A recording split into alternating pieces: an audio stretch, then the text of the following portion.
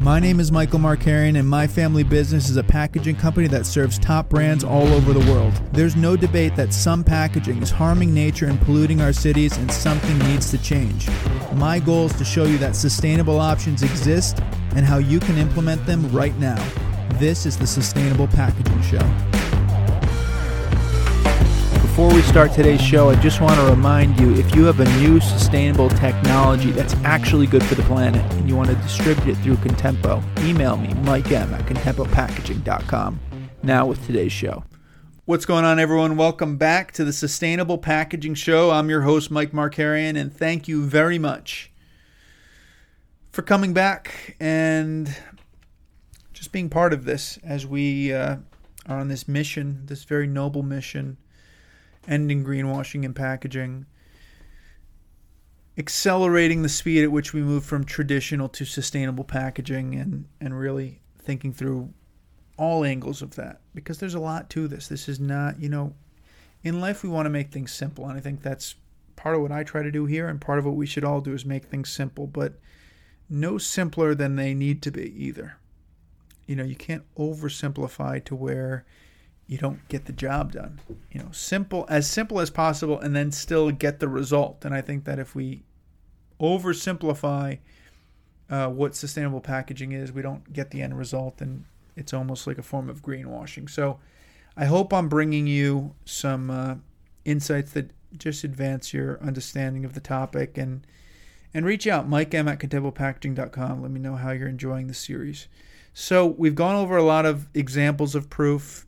I'm sort of getting late into the night now. I told you guys I want to power through this. It's December 15th, and I wanted to have this done before the end of the year, and time's ticking. So I want to power through this. I can go more into depth, but I also feel like you guys might be happy it's kind of short and to the point as much as possible, because I just want to get this thought in your minds that you need to think about proof. Show me the proof. Show me the proof. Show me the proof. So what do I want to do in the remaining time we have in this series? I'm going to do one more episode after this where I'll recap everything, but this is going to be the last full episode with new content, or new, I always have new content even in the recaps, but new idea.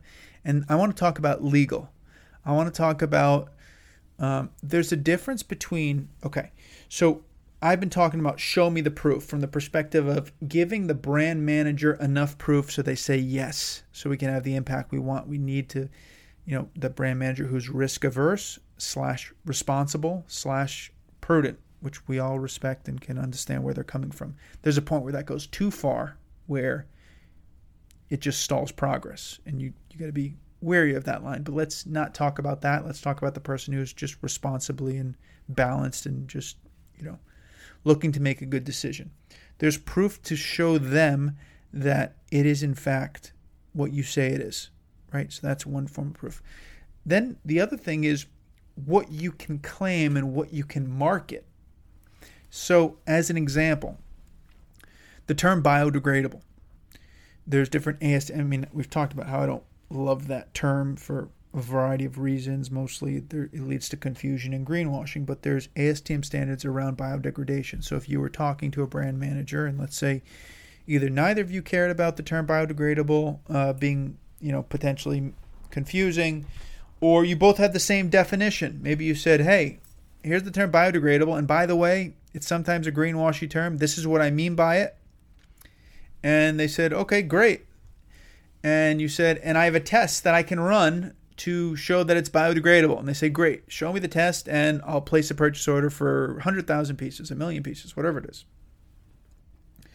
So you run the test, and directly on that package itself, and it, the results come back, and you look at it and you say, wow, a large percentage of that product biodegraded over a certain period of time.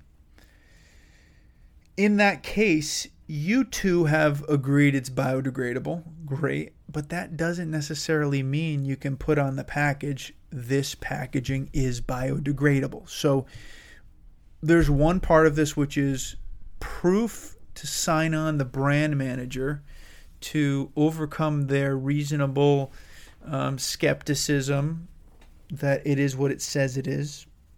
I always say reasonable because I know that You will come across people that have unreasonable standards, but that is what it is. To each their own. Who's to say that's not right?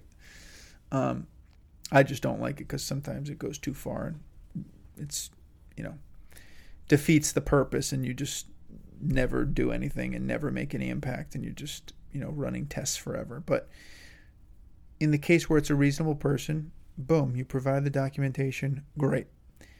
The other part is what you can actually share with the marketplace. So let's look at biodegradable as an example. And I think I might, biodegradable packaging. Let's see, a biodegradable packaging lawsuit. Okay, let's look at lawsuit related to. All right, ready? So I just pulled this up. Maybe we won't talk about biodegradable. It's not always easy being green. Lawsuit related to recyclable claims highlights risks related to environmental benefit claims. Okay. Ready for this? This is March 27th, 2020, kkblaw.com. Consumers are increasingly demanding environmentally friendly products, driven by increased demand. Yes, yes, yes. Very good. Recyclable, in quotes. Biodegradable, in quotes. Made of 100% recycled content, in quotes. These are claims commonly seen in the marketplace, but what do they actually mean to consumers? The FTC has long viewed environmental benefit claims as an area of high potential for consumer deception. Such claims are similarly vulnerable to consumer lawsuits and competitor challenges. As evidenced by a recent lawsuit, companies would be well advised to carefully examine their environmental health claims to make sure they're supportable and do not overstate the environmental benefits of their products or packaging. So that's very well said. And on this 15th day of December, in not quite the middle of the night, but we're getting there, it's nice to just read something that's eloquently stated. So there's proof to get that buyer on board, and then there's also what you can say. And not exaggerating it, certain words, I know the word biodegradable is sort of, we can pull that up in a second. Let's jump to this next one here. So, Amazon settles biodegradable claims case. The world's largest e-commerce company will pay $1.5 million to settle allegations it broke California law on its marketing plastics as biodegradable or compostable. Guys, you get the point. A similar case hit Costco. So this is just something very important. You have to, again, this is something we could maybe talk to you about, but this is something you need your legal teams. And some people want to take more risk than others.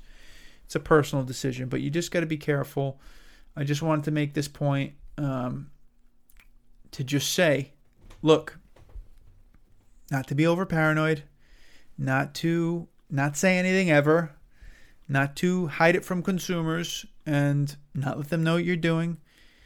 It's none of those things. But it's just knowing that convincing the buyer is one thing, legal implications is another thing, and you need to talk to an attorney about this for your products. So let's cap it there for this episode. Thank you for listening to this episode of the Sustainable Packaging Show. Just remember, one thing is proving it to the buyer. The other thing is the legal implications. Have a great day. I'll catch you on the recap episode coming up next. Thanks for being part of the Sustainable Packaging Show.